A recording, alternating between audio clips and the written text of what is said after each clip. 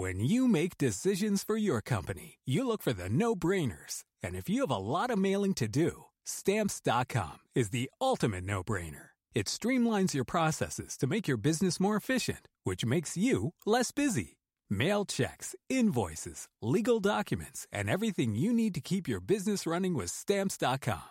Seamlessly connect with every major marketplace and shopping cart. Schedule package pickups and see your cheapest and fastest shipping options from different carriers, with rates up to 89% off USPS and UPS rates. And with the Stamps.com mobile app, you can take care of mailing and shipping wherever you are. Make the same no-brainer decision as over 1 million other businesses with Stamps.com. Sign up with code PROGRAM for a 4-week trial, plus free postage and a free digital scale. No long-term commitments or contracts. That's Stamps.com. Code PROGRAM. Hello everyone. As I mentioned in my small update, I need to pause the narrative for a few weeks while I deal with some personal and family business. In the meantime, I have a talk that I gave for the Egypt Study Society about cities in northern Egypt, particularly Avaris and Pi-Ramesses, around the end of the 18th dynasty and the start of the 19th dynasty. I hope you enjoy. It's also available on YouTube, so if you want to watch it, just follow the links in the episode description. Thank you. Good evening, everyone, or good day, wherever you are. It's currently about 1 p.m. for me, so hello to everyone in every relevant time zone. Before I start, obviously let me extend my thanks to the ESS and to Laura and David particularly for organizing this whole presentation. And thank you to Dennis for taking care of the details with the Zoom talk and all of that jazz. Now, the work that I'm going to present today is a small section of my overall PhD research. So in the big picture, I'm interested in the development of the major and minor settlements across northern Egypt, as well as the Sinai Peninsula and the Libyan coast. So for those unfamiliar, traditionally settlement studies in Egyptology do tend to focus on the Nile Valley. We have, wonderful sites like Amana, Deir el-Medina, and many others to really record Egyptian towns. I'm more interested in the north, particularly the Delta and that Sinai periphery area. So for my PhD research, I'm focusing on the New Kingdom with an emphasis particularly on Dynasty 18, which is my specialty, and a little bit of Dynasty 19 and 20 as well. So just to give you a rough idea of where this is going, the chronological period between around 1450 BCE and 1250 BCE is particularly fascinating for settlements and urbanism in northern Egypt. There is a lot of change, a lot of developments and redevelopments across the region over this time period. So my PhD studies are interested in identifying, documenting, and explaining some of the major trends that seem to be occurring. And today I'm going to give you a small section of what I've been working on. I'll preface this with the usual caveat, since this is, PhD research, the discussion is preliminary and my ideas are going to change as the project develops. So with that in mind, let's get started, so to speak. So we'll start with the obligatory Jean-Claude Gauvin image, which is Pi-Ramesses, sometime in the late 13th or 12th centuries BCE. We're viewing the city from the southwest, looking downriver towards the north. In the foreground, right in the center and center right of this image, we see two major islands that are part of the older city, which is Avaris or Tel el-Daba. I'm going to come back to that later as the main sort of focus of this talk. But in the background on the left, we can see the urban center of Pi-Ramesses itself, which is the modern town of Kantir. And between these two centers, we find a really important feature, which are multiple waterways and channels of the Nile. This whole area is based on the Pelusiac branch, which is the major eastern branch of the Nile at the time. Again, I'm going to cover the topography and its significance a bit later. But first, I just want to give a sense of the classic view of Pi-Ramesses and this area overall. So Gauvin's painting shows the city at its height, when the institutions and the suburbs are full to bursting, Ships navigate the river, and presumably the streets are bustling. This is also the age when the texts that we have describe the city in its most grandiose and detailed form. And we do have a variety of references to Pi-Ramesses as the urban center of the country. One of the better known descriptions of Pi-Ramesses comes from the reign of Merneptah, the successor of Ramesses II, who reigned around 1220 BCE, give or take. In that period, a scribe composed a praise text to the city.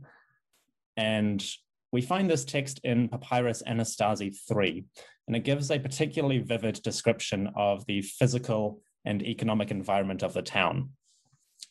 So first of all, the scribe extols the virtues of, quote, Pi-Ramesses, beloved of Amun, life, prosperity, health, a city which is at the forefront of every foreign land and the limit of Egypt, the beautiful city of balconies, radiant with halls of lapis lazuli and turquoise.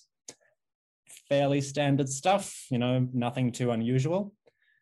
But then the scribe goes on and starts to describe more detailed facilities and their purpose. He calls Pi-Ramesses the marshalling place of your chariotry, that's the king's, the mustering place of your army, and the mooring place of your ship's troops, which are either the sailors or the marines. The translation is adapted from Kaminos's late Egyptian miscellanies, and it gives a good sense of the city's functioning in the later phases of settlement. By the reign of Merneptah, this area of Pi-Ramesses and Avaris had become a major staging point for personnel, trade, transportation, and so forth. It was also the major site for production of military equipment, and another text from Papyrus Anastasi describes artisans in the royal workshops, and the author references, quote, the carpenters working on the chariots of Pharaoh, life, prosperity, health, which have been in their hands for the Feast of New Year's Day, or possibly since the Feast of New Year's Day. The coppersmiths are working on the chariot, which they bid be done anew, end quote. So basically at the height of Pi-Ramesses' prosperity, we find an overriding interest in the sort of military and industrial aspects of this community. This seems to fit with the popular image of the Ramessid kings as especially martial rulers, and it also fits with some of the archaeology of the site itself. So recently, excavations by the Hildesheim expedition have uncovered the remains of a military workshop in this area. It seems that in the 19th dynasty, an industrial zone developed in Pi-Ramesses. It was centrally controlled and located inside a palace complex. And the team identified tools of stone and copper, including items used for the manufacture of weapons, shields, and chariots. I'm not going to get into the nitty-gritty details of that, but broadly speaking, the archaeological material seems to confirm the basic accuracy of some of those Papyrus Anastasi texts. So recently, the Hildesheim expedition has kind of strengthened that connection between the historical descriptions of Pi-Ramesses and what is archaeologically visible. Of course, there's always more work to do regarding the connections between these texts and other sites. But for now, I think we get a basic sense of some particular industries and operations in Pi-Ramesses itself. And this gives us an idea of the city during the height of its occupation and activity. Now, I've used Pi-Ramesses as the starting point to give a sense of how this area developed ultimately towards the latter stages of its career, if you will. For most of this presentation, I'm going to explore sites in this general area, and I'm going to focus on earlier settlements before Pi-Ramesses itself. The idea is to give a sense of how this region developed over time, what factors may have influenced it, and what this could tell us about larger trends in Egyptian history and settlement patterns. Now, I've chosen to focus on the year 1300 BCE as a rough focal point. I'll discuss earlier developments and later, but overall, I'm interested in that transitional phase between Dynasty 18 and Dynasty 19. For this zone in particular, Avaris and Pi-Ramesses, that transitional period is really juicy for archaeological, textual, and artistic data. So it offers valuable comparison points between different times and different places. As I've said, I'm going to cover material from earlier centuries as well, but broadly speaking, we're quite interested in that 18th dynasty and then 19th dynasty transition. So I have two main sites that I want to discuss today. These are Tel El Daba, aka Avaris, and Tel El Borg, aka the dwelling of the lion. These towns, along with Tel El Hebwa, mark some of the most significant settlements of the New Kingdom in this region. I'm focusing on Tel El Daba and Tel El Borg because these sites are the best published. The work at Tel Hebwa is ongoing, and the publications are infrequent. So to date, most of the published material from Tel Hebwa concerns the larger architectural features, the epigraphy, and so forth. That's valuable, but since we're limited for time, I'm going to focus on the two sites that offer greater detail for understanding the micro and macro settlement patterns. So Tel El Daba and Tel El Borg, two sites or towns in the Eastern Delta and that Sinai periphery. They are both fortified or semi-fortified communities that operated in the 18th and early 19th dynasties. They operated in the same historical period, and they were part of an economic network that connected various towns in this area. What's more, the archaeological remains of these communities offer evidence for economic and cultural networks, and we also get a good idea of some geographical aspects. So looking at Tel El Daba and Tel El Borg together, hopefully I can give a sense of some broader trends in the 14th and 13th centuries BCE. Now, as I just alluded to, one of the major points of comparisons is the ancient paleogeography. In antiquity, these sites were more similar than you might expect. Tel El Daba occupied a series of islands in the Nile estuary, and Tel El Borg straddled a land bridge between a marshy lake in the south and the coastal environment in the north. Today, they are quite substantially inland, with a lot of land reclamation and extension over the millennia. But in antiquity, they were both much closer to the coast, particularly Tel El Borg. As I hope I will demonstrate, I think the geographical and topographical features of these sites are far more important to their urban history than previous generations of scholarship have argued. Now, recently, paleogeographical studies have greatly expanded our understanding of the environment in this region. Part of my discussion is going to explore how that environment may have impacted the physical development of these towns, specifically how it may have stimulated redevelopments or movements in the settled zones and across different historical points. So, long story short, I'm going to focus on Tel El Daba and Tel El Borg with a particular focus on the archaeological evidence for economic and cultural interactions, the settlements themselves and their development, and how both of these may be influenced by the ancient geography. If everything goes according to plan, I should leave you with an overarching sense of how these areas developed historically and how recent scholarship is expanding our knowledge in certain key areas. So we begin with Tel El Daba. To set the scene, Tel El Daba developed on a pair of islands or geziras in the Eastern Delta. The city is located on the Pelusiac branch of the Nile, which runs from the main channel near Memphis up to the Mediterranean coast. Now, the Pelusiac was the artery for seagoing traffic in this region. And following this branch of the Nile, ships could access the Mediterranean Sea at most times of the year. There may have been a couple of months or a few weeks in the high summer where there was a discontinuation, but overall, they could access the sea from this branch. Now, on their journey, if they were coming north or south towards Memphis, any ships would inevitably pass the area where Tel El Daba is located. So this site is well positioned. It had access to the sea, to the main river, and to the agricultural hinterland. It was ideally placed for movement, for transportation, and for the collection of resources.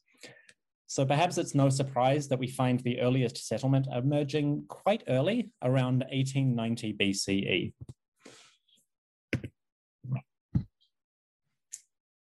The first traces of a town here date to the 12th dynasty, and at that time, a small settlement sprang up in the area F1, which you can see here in red.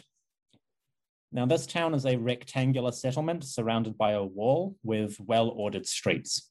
The houses are practically identical, the rooms of each are mirroring one another.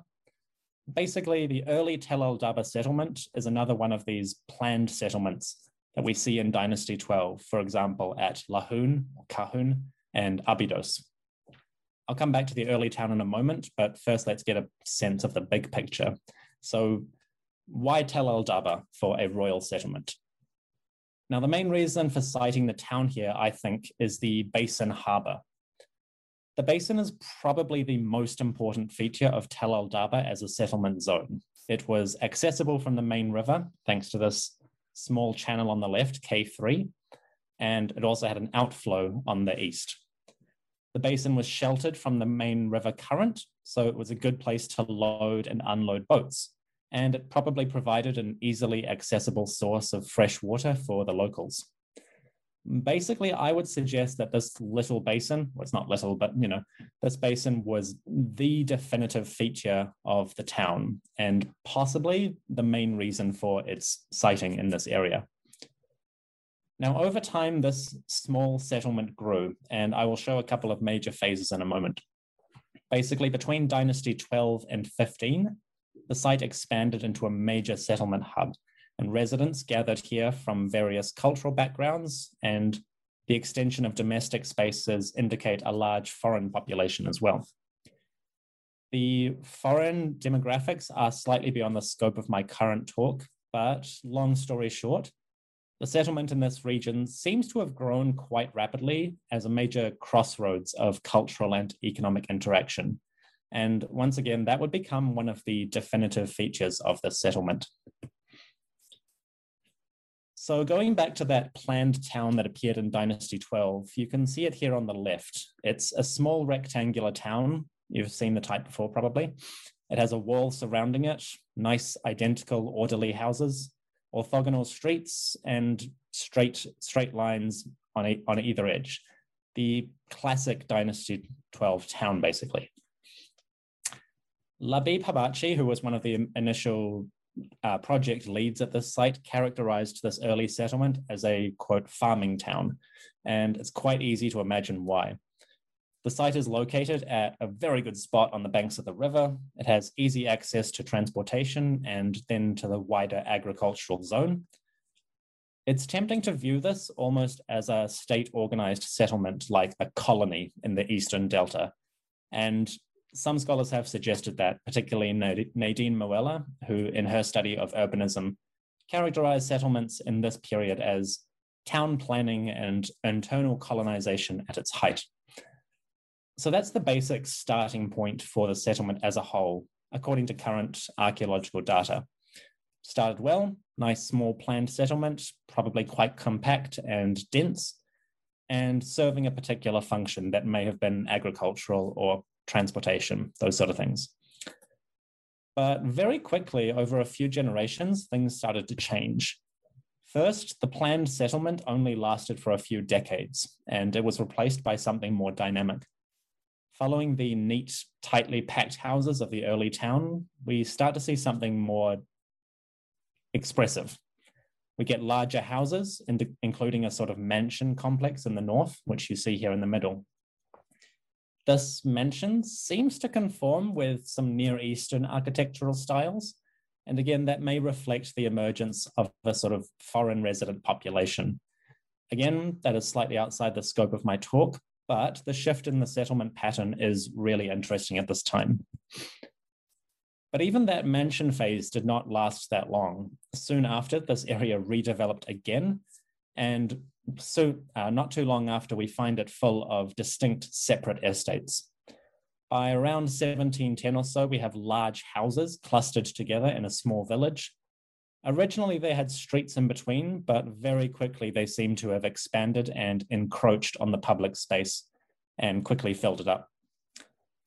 These estates show a steady growth in the physical footprint and internal organization of the settlement. They developed storage areas in their distinct compounds, with separate kitchen facilities and family graves within the houses themselves. Again, those family graves within the domestic compound are a noticeably Canaanite or Near Eastern practice, and that may reflect the ongoing demographic changes in the area. So you can see here the steady growth of a few large houses. There's one estate in the middle of this diagram that more than doubled in size over just a couple generations. It went from a small 3-room house and then expanded to basically cannibalize several others in the region. Now, these developments seem to be a relatively natural process, kind of an organic expansion, but as an urban or economic phenomenon, they are quite distinctive. One of the interesting features in the early settlement of Tel al-Daba seems to be a problem with space. The housing areas spread and then they condense quite rapidly as the population changes or grows. So the problem of congestion seems to be quite visible early on. And as we'll see later, this is going to be a recurring feature of Tel al-Daba as a whole. Now, following the Middle Kingdom phase, Tel al-Daba really takes off in the second intermediate period under the Hyksos. I am going to skim this slightly, but there are a couple of noteworthy features to mention.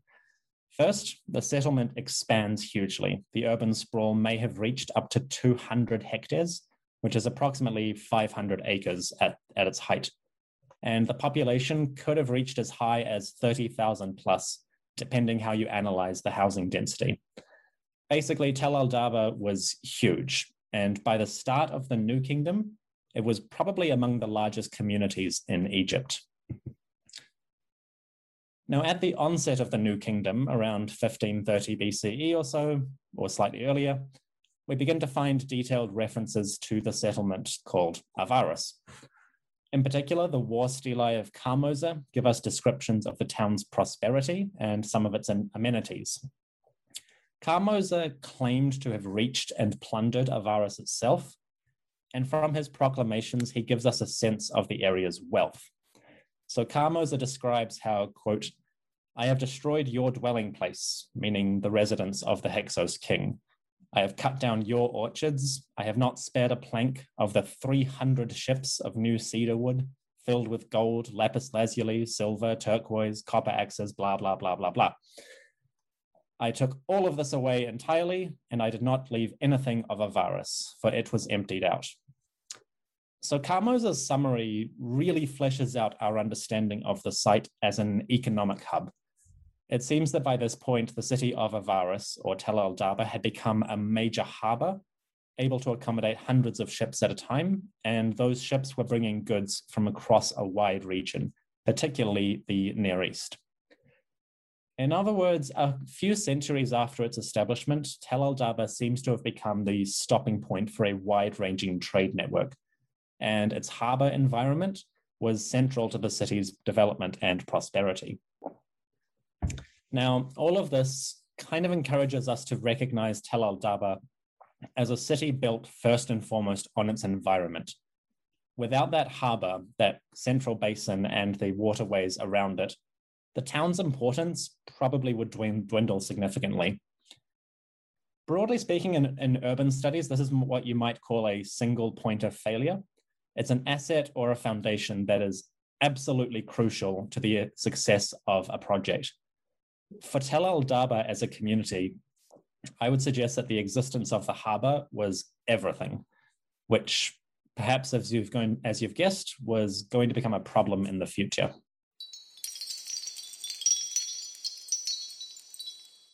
Some of us love history. Others used to or never did because history was presented as nothing but the rote memorization of names, dates, and facts. Basically, the story got left out, and that made history kind of suck. My name is Greg Jackson. I'm a university professor with a PhD in history, and bringing history to life is my passion. That's why I created my podcast, History That Doesn't Suck. I want to teach you everything you need to know about U.S. history, but I do so through stories.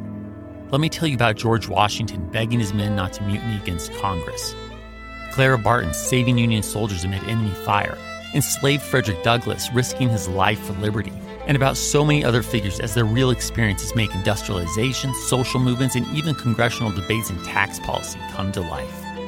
Subscribe to History That Doesn't Suck today And join me, Professor Greg Jackson, every other week for a new episode, where I'd like to tell you a story.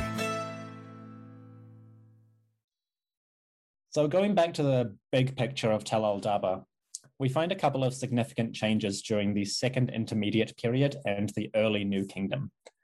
First, that initial settlement, F1, disappears and is replaced by a temple precinct.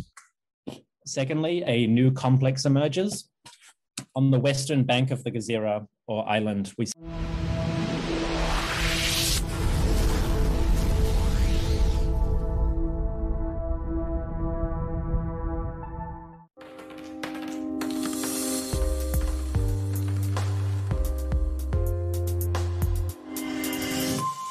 see a major royal foundation taking shape.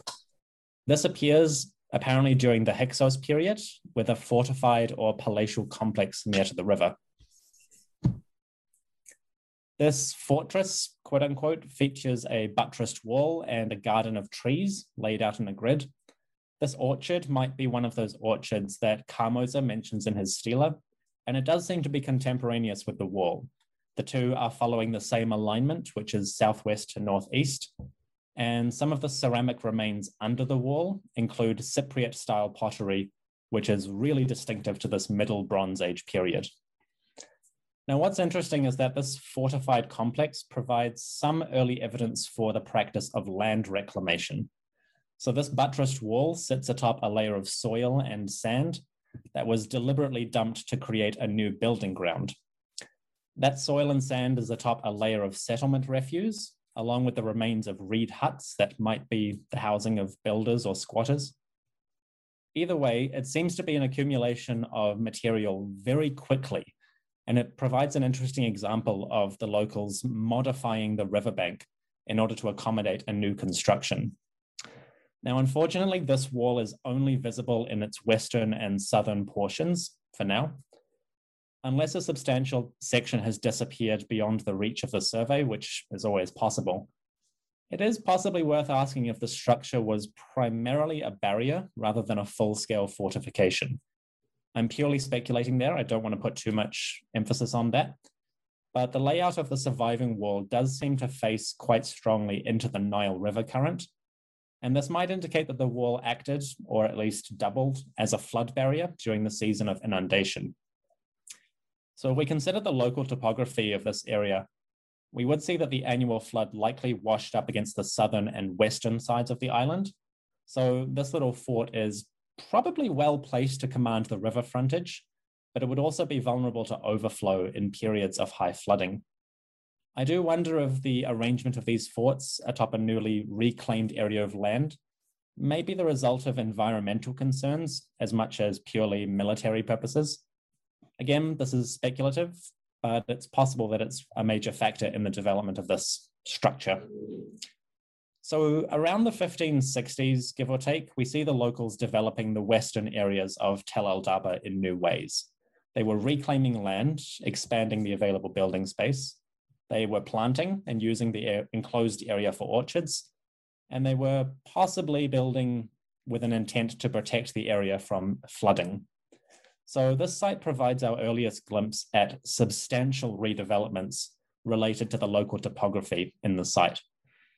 And it also marks the first of what was going to be a long series of large-scale, almost state-level redevelopments in this part of the town. So following the reconquest, if you will, the early 18th dynasty slowly began to reoccupy the site of Tel el-Dabba. Now, most notably, we see a major development beginning around an area called H6. A palatial complex emerges here around the time of Thutmose III, which approximately 1450 BCE. Now, initially, the excavation team interpreted this as a fortress, but they've since revised it to a palace complex.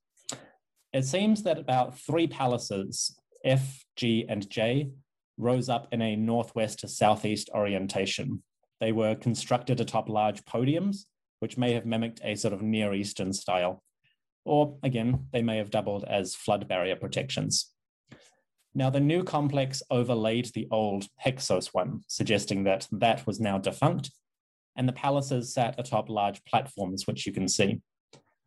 Superficially, this might suggest that the threat of flooding had receded, but geophysical survey has revealed another smaller wall enclosing a much larger area with a pylon gate on the northeastern side. So this enclosure seems to be oriented similarly to the older Hyksos one. The south and western sides were secure against floodwaters, while the north and eastern sides may have acted as the primary entry points for the complex. Now, this area, H1 to 6, offers two sets of material evidence that help us to understand the social, economic, and urban characteristics of the site. The first and most immediately engaging is the palace's decoration. So throughout the northernmost palace, which is Palace F, fragments of wall plaster revealed the decorative scheme that is quite obviously not Egyptian, but rather Cretan. We find a series of bull leaping motifs, which are principally found in the palaces of Knossos. These plaster fragments appeared in rubbish dumps near the northern palace, and it seems they were abandoned there after the site was redeveloped later in the 18th dynasty. Fortunately, they survived the modern day in some capacity, and they were published in an extensive work by Manfred Bietek and his colleagues. Now, these scenes offer really vivid evidence of the city's cosmopolitan and international character. Tel el-Dab'a had started as an Egyptian, possibly royal foundation, but over the centuries, the evidence for foreign cultural interaction ramps up quite significantly. To date, excavation has not identified a particularly Cretan housing quarter, but the existence of these scenes does make us wonder if there were expatriate artists, Cretans, living in the city, or at least visiting long enough to create a appropriate, accurate series of murals. So between 1560, roughly, and 1400 BCE, Tel el-Dab'a, or Avaris, experienced a real heyday of economic vitality. The city became a hub for trade with abundant harbor space, and apparently huge numbers of ships arriving and docking regularly. The population was diverse, with Near Easterners, Egyptians, and Southerners, i.e. Nubians, living side by side. Artists of foreign heritage were producing work for the royal centers, and the agricultural hinterland, both on the main islands and outside it, apparently produced a variety of foodstuffs and luxury goods for the community. So by all accounts, including some I haven't had time to cover, the city of Tel el-Dab'a enjoyed roughly a century of economic prosperity, and the wealth that we find in this community seems to be greater than anything seen elsewhere in Egypt at the time. To be fair, that could be an accident of preservation, but it seems that by 1400 BCE, give or take, Tel el-Dab'a could easily have been one of the wealthiest, or at least most visibly wealthy communities in the country. A century later, though, things had changed quite significantly. By 1300 BCE, the main urban area was declining. The population was moving northwards towards Kantir, or Pi-Ramesses. Basically, through the mid to late 18th dynasty, and particularly the reigns of Thutmose IV and Amenhotep III, Tel el-Dab'a starts to decline in prominence. By 1300 BCE, the main island of Tel el-Dab'a had become predominantly a royal center. The housing suburbs were disappearing rapidly as the larger institutions either overlaid them or swallowed them up. And at the heart of the city, the Temple of Seth was one of the major developments. Again, this temple was not new, but it does grow substantially in size during this period.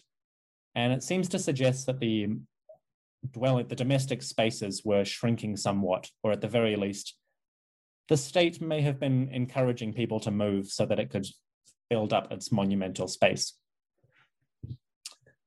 So the palatial complex expanded significantly towards the end of the 18th dynasty. By this point, those old Thutmosid palaces were mostly gone, and they seem to be replaced by a couple of fortified spaces, one from the Amarna period, which is in yellow, and one possibly by King Horemheb, which is marked in blue. By now, the old domestic quarter, which was F1, lay under cemeteries of the late 18th and early 19th dynasties, and that's in red. Other burial grounds emerged in the southwest portion of the main island and to the east, across from the central city. The picture is slightly cut off here, but on the right, just where it turns to beige, you can see the beginnings of a Ramessid cemetery, or Ram-Sem. So all of this suggests that the central complex at Tel el-Dab'a, this main core island, was growing denser, at least in terms of the monumental structures, and that was pushing some of the amenities and the domestic space outwards into the periphery. Now, this map was published in 2011, so it's not the most up-to-date depiction of the topography, but it does give us a general sense of the urban developments in this period. From a dispersed settlement with only a few state-level complexes, the central island of Tel el-Dab'a very quickly became an agglomeration of monumental constructions. Now, because of this and some environmental developments I'm about to talk about, the city's older center changed in a big way. And in the next phase, which is the last I'm going to discuss, Tel el-Dab'a underwent perhaps its greatest transformation yet. Unfortunately, it wasn't entirely positive. So in the mid to late 18th dynasty, the city of Tel el-Dab'a experienced a rapid decline, I should say, in a historical sense. After approximately 1400 BCE, the epigraphic and textual references to the city dry up, and there's a hiatus in the material record, suggesting that for a time, royal attention moved away from this city. Where that attention went and why it moved is a complicated question, but the break is actually only temporary. It lasts for approximately 50 years during the reigns of Thutmose IV and Amenhotep III. And by 1350 BCE, around the time of Akhenaten, Tutankhamun, and so forth, the city starts to pick up again a little bit. So it may seem like an inconsequential or tiny blip, but this lull in activity does occur at a transformative period for the site as a whole. Soon after this hiatus finished, around 1300 BCE, Tel el-Dab'a underwent the most significant of its transformations. And this time, the redevelopment actually led to the Egyptians partially abandoning the city and shifting the main settlement and royal attention northwards to the site that became Pi-Ramesses. So over a period of approximately 50 years, we see Tel el-Dab'a decline temporarily, but even when the activity resumed, it was short-lived. And within a few more decades, the main settlements were moving northwards across the River Nile to a new site. Once this happened, the city of Tel el-Dab'a, or Avaris, became less of an autonomous or independent community and more of a southern suburb to Pi-Ramesses in the north.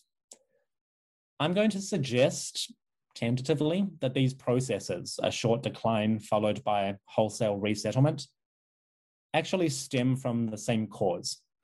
Rather than being isolated developments or simply the product of political and military factors, it is possible that the declining fortunes of Tel el-Dab'a actually have their roots in more geographical and topographical influences. Now, conventionally, explanations for Tel el-Dab'a's decline and the shift to Pi-Ramesses do have a military or political focus. Ever since the 1920s, when Sir Alan Gardner studied the major settlements and fortifications of the Eastern Delta and Sinai Peninsula, scholars have devoted a lot of their attention to interpreting this area within the context of empire building, warfare, and politics. Fair enough, there's obviously plenty of that to go around, and it was certainly a factor. But I think that recent studies at Tel el-Dab'a and the Sinai Peninsula actually reveal aspects of the local conditions that Gardner did not know about.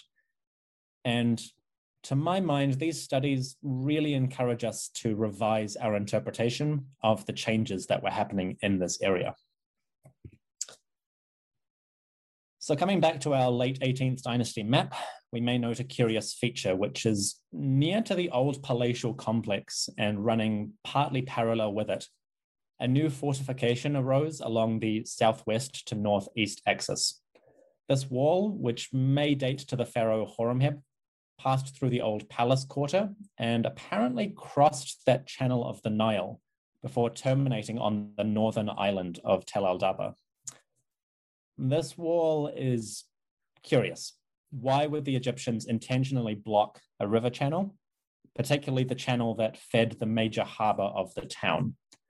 Well, recently, geophysical surveys in this region suggest that part of the problem actually lay with the harbor itself. So in the early 2000s, a French team conducted core drillings across the landscape of central Tel al-Dabba. I've highlighted some of the drill spots here on the left. This is the gray area is the rough islands of the site. The black is the ancient river, and the white spots are the main concentrations of core drillings. Now, the results from this study, or these studies, show a historical period that is marked by increasing sedimentation, particularly in the Nile Channel, and especially in that channel across which Horemheb built his wall. On this image, it's the white dot labeled AV17. So in other words, this channel may have actually blocked up with silt over time around this period, and that may have rendered it inaccessible. Simultaneously, the southeastern branch, which is F3, also filled with brown and sandy silts. And as a result, it would seem that the main harbor actually lost its two major water channels. And since one of those was a feeder, it would have lost a substantial portion of its volume. To my mind, this loss probably would have been catastrophic from an economic point of view. It would have lowered the harbor's water table and thus reduced its accessibility from the river. It would have reduced its functionality or value as a boat landing spot. And from this, I would suggest that one of the main problems facing Tel al-Dabba was an environmental one. The city in the short term may have started to fail because changes in the landscape, or particularly the riverscape, rendered that core harbor all but useless to its original function. This might explain why that fortified wall of Horemheb suddenly goes right across the channel, because at this point, that branch may have been defunct, just filled with silt. So we saw earlier how under the Hyksos rulers, Tel al-Dabba acted as a major economic hub, especially for international trade. The hundreds of ships referenced by Kamoza suggest that the site flourished in large part due to its berthage and its landing areas. And then we also saw how the early palatial complex of the Thutmose era developed in part as a land reclamation project. And broadly speaking, we could suggest that river frontage was a valuable asset in this part of the city, one that attracted significant royal investment and protection. Well, I wonder if by 1300 BCE, those river advantages were disappearing. A period of increasing sedimentation in the north and eastern parts of the city may have reduced access to that harbor basin. It's possible that this problem became so acute that eventually the northern channel K3 was entirely blocked, and builders working under Horemheb, or approximately, were able to extend a wall across the channel onto that northern island.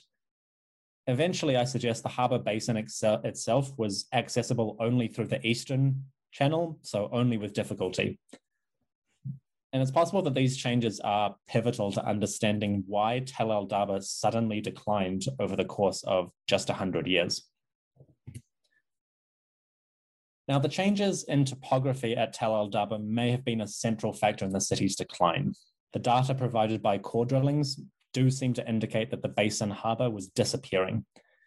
And if, as I suspect, this harbor was the primary amenity of the site, that might help to explain the decline of the city.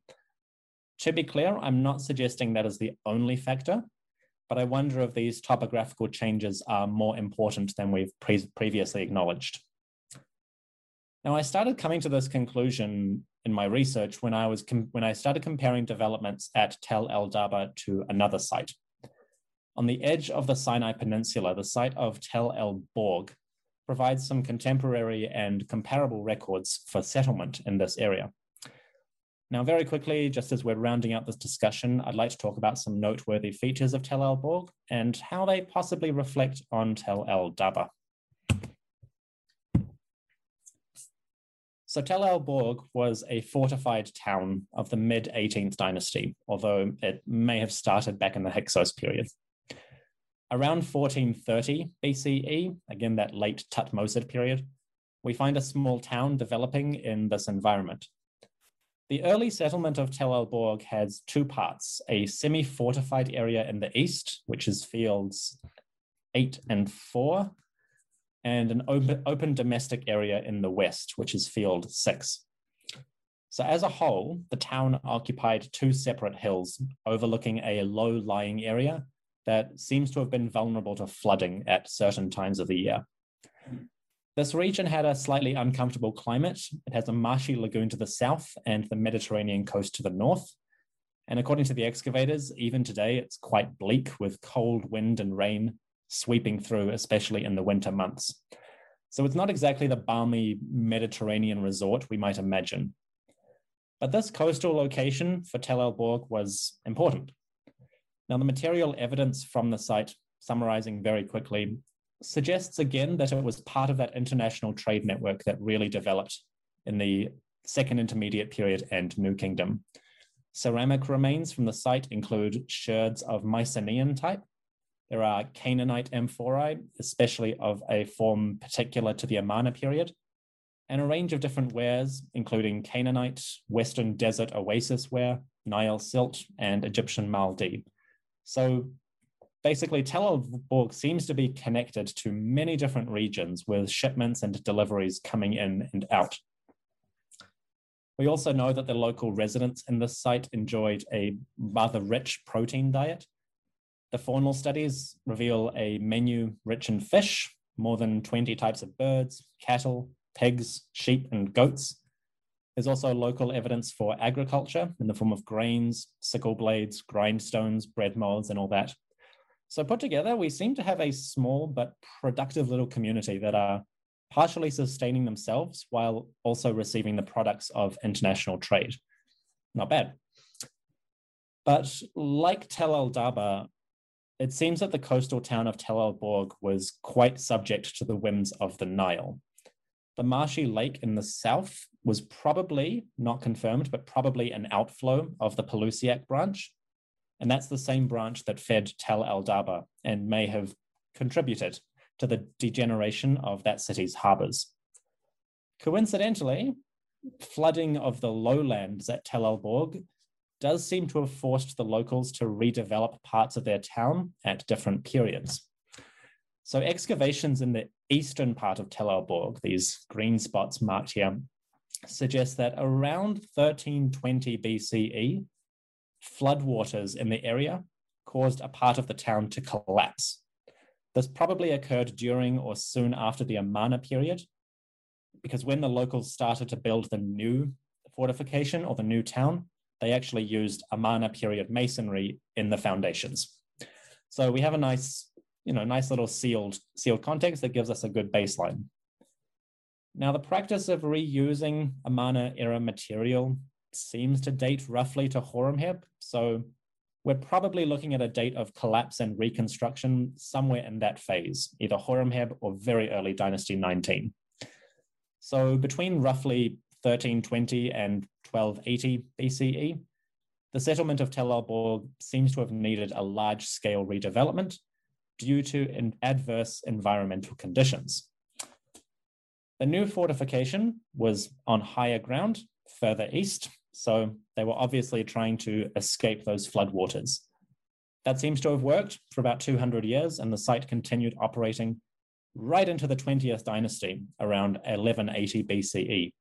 But after that, it departs from our story, and that's probably due to the larger trends of that time, which I won't get into here. But wrapping things up, preliminary research suggests that a broader economic and geographic focus can offer new insights into the development of these urban environments. In particular, I think that a greater emphasis on the landscape itself and the paleogeography can corroborate and expand our understanding of the historical trends. So changes in the ancient environment were apparently, from what we know so far, incredibly important factors to the development of these settlements. And it may have affected their role within the larger Egyptian economy and society quite significantly. Now, Tel el-Dab'a and Tel el-Borg and their neighboring towns perhaps offer some preliminary evidence for the physical and social influences that were shaping and reshaping their communities. So let's bring this all together. How does it all patch up? So between 1560 BCE and approximately 1300, the cityscape of Tel el-Dab'a or Avaris underwent a sustained period of intense urban development and then a period of redevelopment and decline. First, we see suburbs gathering, clustering together, growing denser, then they disappear. Enclosed areas like palatial complexes developed on reclaimed land, and they left remarkable testimony of intercultural contacts. But even then, those tended to be demolished and replaced by new things over a few generations. It essentially seems that we have a sort of small story arc for Tel el-Dab'a as a physical and domestic environment. The environmental changes, I think, probably destroyed one of the most important assets that made Tel el-Dab'a an attractive site.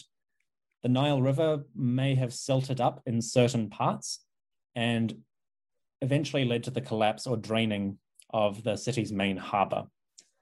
As a result, the primary landing space and perhaps the epicenter for the city's trade and transport network may have become largely inaccessible. And I don't think it's a coincidence that soon after that happens, the city itself dwindles rapidly in prominence until it becomes effectively a southern suburb of Pi-Ramesses to the north. Now, these changes that we see at Tel el-Dab'a may have happened in other places as well. Tel el-Borg, not far to the east and possibly attached to the same branch of the Nile, experienced at least one period of high flooding that collapsed part of the town, and this required a large-scale reconstruction on higher ground. Now, fortunately, Tel el-Borg survives quite well and leaves a lot of really detailed evidence for us.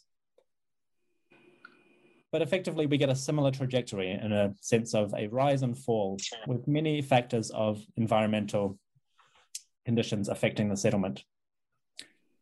So, this discussion is a small portion of my larger PhD research.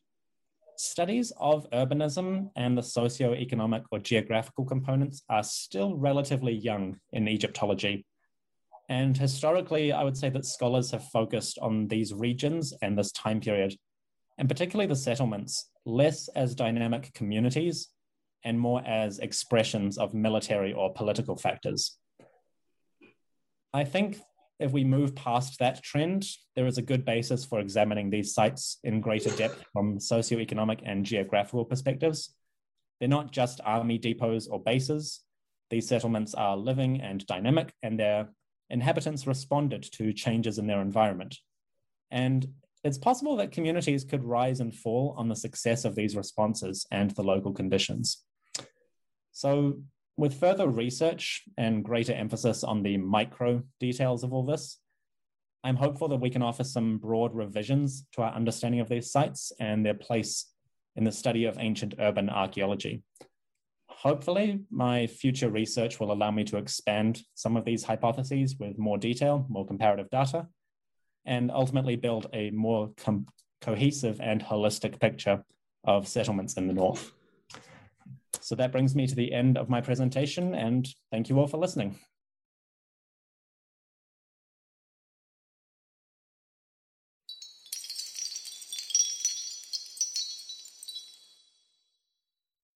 History isn't black and white, yet too often it's presented as such. Grey History, the French Revolution, is a long-form history podcast dedicated to exploring the ambiguities and nuances of the past.